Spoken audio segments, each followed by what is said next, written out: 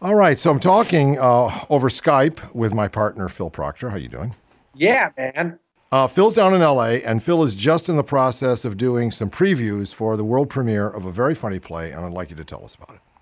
Well, I'm playing Detective Lawrence Coslow, NYPD, in a play by a wonderfully funny playwright named Sam Bobrick. Sam is probably best known for having created Saved by the Bell on television, which gave him enough wealth to be able to quit television, which is what most people do if they have a great success. At least in the old days, they used to do that. Yeah. Now they've gotten more greedy. And he's very prolific. He writes a play about every 2.5 months. And he has these readings at his home in Encino that my wife, Melinda Peterson, and I have participated in. And this play, The Psychic, was developed in that manner and is being done at Gary Marshall's beautiful Falcon Theater in Burbank. He worked with Gary on various television shows. He also wrote for the Smothers Brothers. Wow. This is Sam. Aren't the Smothers Brothers the only still original member team that are on the road that have been there longer than Firesign? I mean, they beat us, right? They're Yeah, that's true. Yeah, Cheech and Chong are out there too now, you know. But they came long after. They didn't smell each other's asses. We were like 6 or 7 years in existence before they started doing that. They really couldn't come along until they could steal from us. But I'm actually just making a joke, because the fact is that they created a very unique anti-authoritarianism comedy at just the right time to kind of pick up on the end of the real youth revolution that we were involved in. And one of them goes to jail for selling bongs over the how internet. about that? Well, wait a minute. It's just a huge, ugly pipe. Yeah, Tommy Chong's bongs, you know? Yeah, I Give know. me a break. Put him behind bars, you know? It's insane. But he's out now, and in fact, he sent his regards to us. My daughter ran into him up at the Olympics up in Vancouver about a month ago. And he sent his me regards. a little note saying that he sent his regards to us, which is very sweet. Okay, so how are the previews going on the show? Oh, the previews are going great. We're actually going to be doing our 4th preview tonight. All right, this play is about a down-and-out playwright who decides to make some money by pretending to be a psychic. He lives in a decrepit basement apartment in New York City, and his first client who comes in is a very attractive and mysterious woman, and he becomes involved in a relationship with her. Her husband is murdered, and of course, all of a sudden, they become suspects in the murder, and other colorful characters in her life, her husband's life, because he was a deadbeat and a gambler. All other characters in her late husband's life start showing up and harassing this poor writer. Yeah. He's a mystery writer, so he starts to put all of this into a story. And it's a very, very funny comedy mystery, and it has an extraordinary twist at the end. So I can't really tell you where most of the greatest laughs come from, but it's a very, very generously audience generous play. Now, I would like you to do something funny. We've been witty, slightly witty, and we've been informative, and we've learned a lot of things that are happening in a sophisticated theatrical market. And now I'd like you to be funny. Well, you know, I was actually waiting for the same thing from you. I know. But I want to ask you, this beautiful studio that I can see that's being constructed around you. Yeah. Are you on a washed up beach on Useless Bay on Woodby Island? Is that correct? Because I want to write about this in Planet Proctor. Well, actually, we're in the High Elf Hills above Goss Ridge. Give me a break. Yeah, right. The High Elf Hills above Goss Ridge. And we're, this is Blue U Studios, BLUEEWE.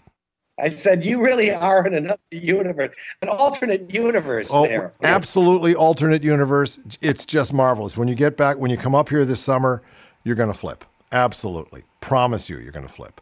So I used to flip. I was a gymnast when I was in grade school. You know? Now about all I can do is flip the bird. Give us the found art, Phil. One of the things I remember so well from working not only on Oz but with the whole Firesign gang was being able to bring in found objects, I shouldn't say objects, found writing, okay, and to read it on the air because it meant I didn't have to do any writing of my own. And the other day, I don't know where I found this. It might have been on tour with the Los Angeles Guitar Quartet, but it is a Tony Alamo Christian Ministries magazine. Here, I'm holding.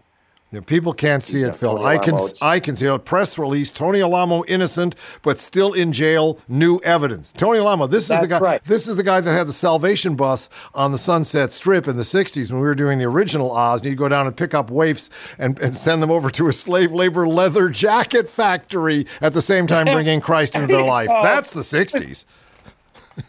He was a real pioneer, for his time. Well, anyway, there was a big scandal that landed him in jail, as this headline said. Yeah. And by the way, if anybody wants to see this, all you have to do is put your fingertips up to the speaker of your radio and close your eyes, and you will be able to get an image. It may not be a completely clear image, but you get a good image of any of the pictures that we have in front of us. It's just a little radio trick. I don't think too many people know. You're giving away a very important trick in radio, and I don't know if people are going to take you seriously, but it really works. Just touch it. We usually use the index finger. Yeah. Okay. Yeah. This piece of writing is from Desiree Colbeck, an 18-year-old daughter of John Colbeck.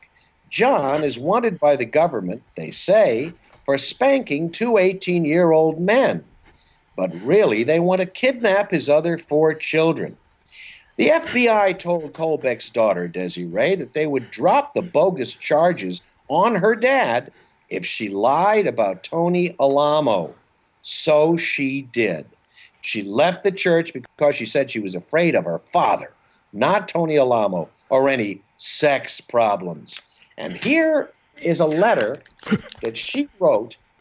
It's called Letter from Desiree to a Chinese busboy, March 24th, 2004. The world is filled with these things. Go ahead.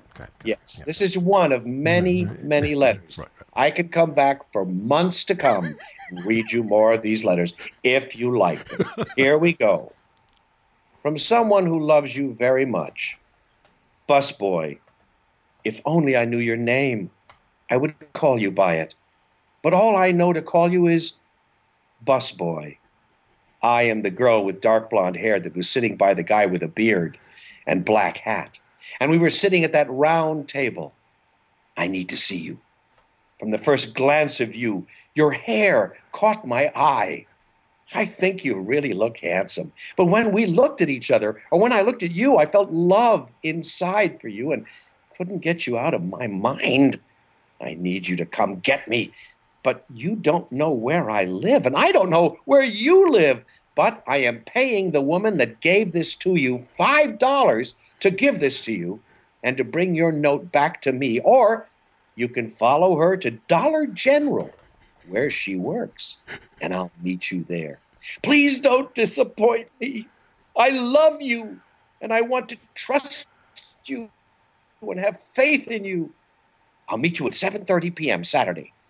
Maybe it will be better for you to send a note back so I will go out on Saturday at 7:30 and you not be there and then get caught. I will tell you my name when I see you. Love you. P.S. Until I know your name, can I call you Tony? And can you call me for the time being Monique? Busboy, follow us. I would call you by your name, but I don't know it. But follow secretly. Tonight, I will sneak out and come with you. Will you? Please do. We are driving in a bus. Please don't be caught and make it obvious. I love you and want to be your girlfriend. Thanks, Desiree. She signs with her name. She signed her with name. She didn't sign it at least Monique. No. Her name. But you know what I really love? Here's what I love, Phil, as we wrap this up, which is this is supposed to be proof that Tony Alamo shouldn't be in jail. Yeah, right. And it has absolutely nothing to do with it. She lied. Who did she lie to? The busboy? Oh, my God. Thank you, Phil. David Osmond is with me. I want to thank you very much for co-hosting the show. It was absolutely fabulous. Well, thank you, Peter. It's always a pleasure. Has always been a pleasure for, 40 some odd years to be across the desk and or next to you on the table here. The only thing that's missing is is the color of our hair. I think may have in changed. My case and the yours, amount of it in yours. I think. Well, also we're not wearing. I'm not wearing an American Indian style shirt. That's I'm not true. doing that. You're on the other end. Not yet, but it's about to come. And you have a big sun pendant. That I you're do. wearing. You don't wear that anymore. No, right? I lost that somewhere. No, However. Yeah. I did bring along this. I've got another gig, Pete. I just let Proctor open in his plays. Yep. Let him do that. Okay. I have a gig on Orcas Island. Orcas Island. Well, I mean, people are Googling it immediately, right? And go to Doe Bay. That's DOE.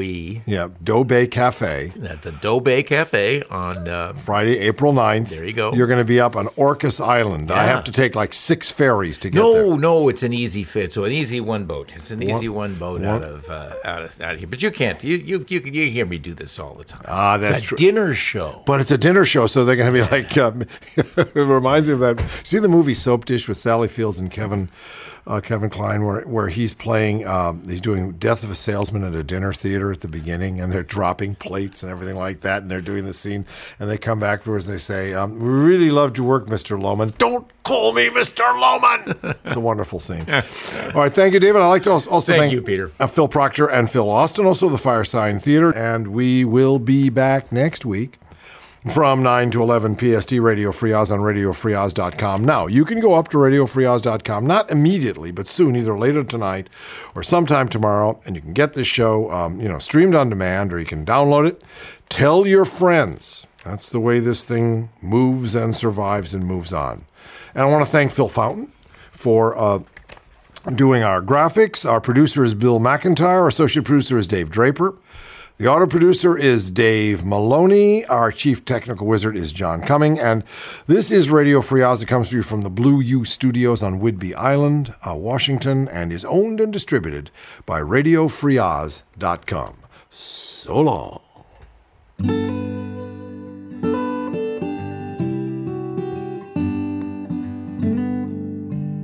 Considering that I haven't done this for a while, but... I haven't done it for a while. It hasn't That's been true. It hasn't been too long. Only a few years. Yeah, a few years. 8, I think, since the last time we did a radio show Yeah, it's been a while. like this. Thank you, David. Are you going to be in town next week? Can you do it again or something like that? In town next Sunday. week. Yeah, Yes. we're going to do some producing on Tuesday. Next Sunday. Is it?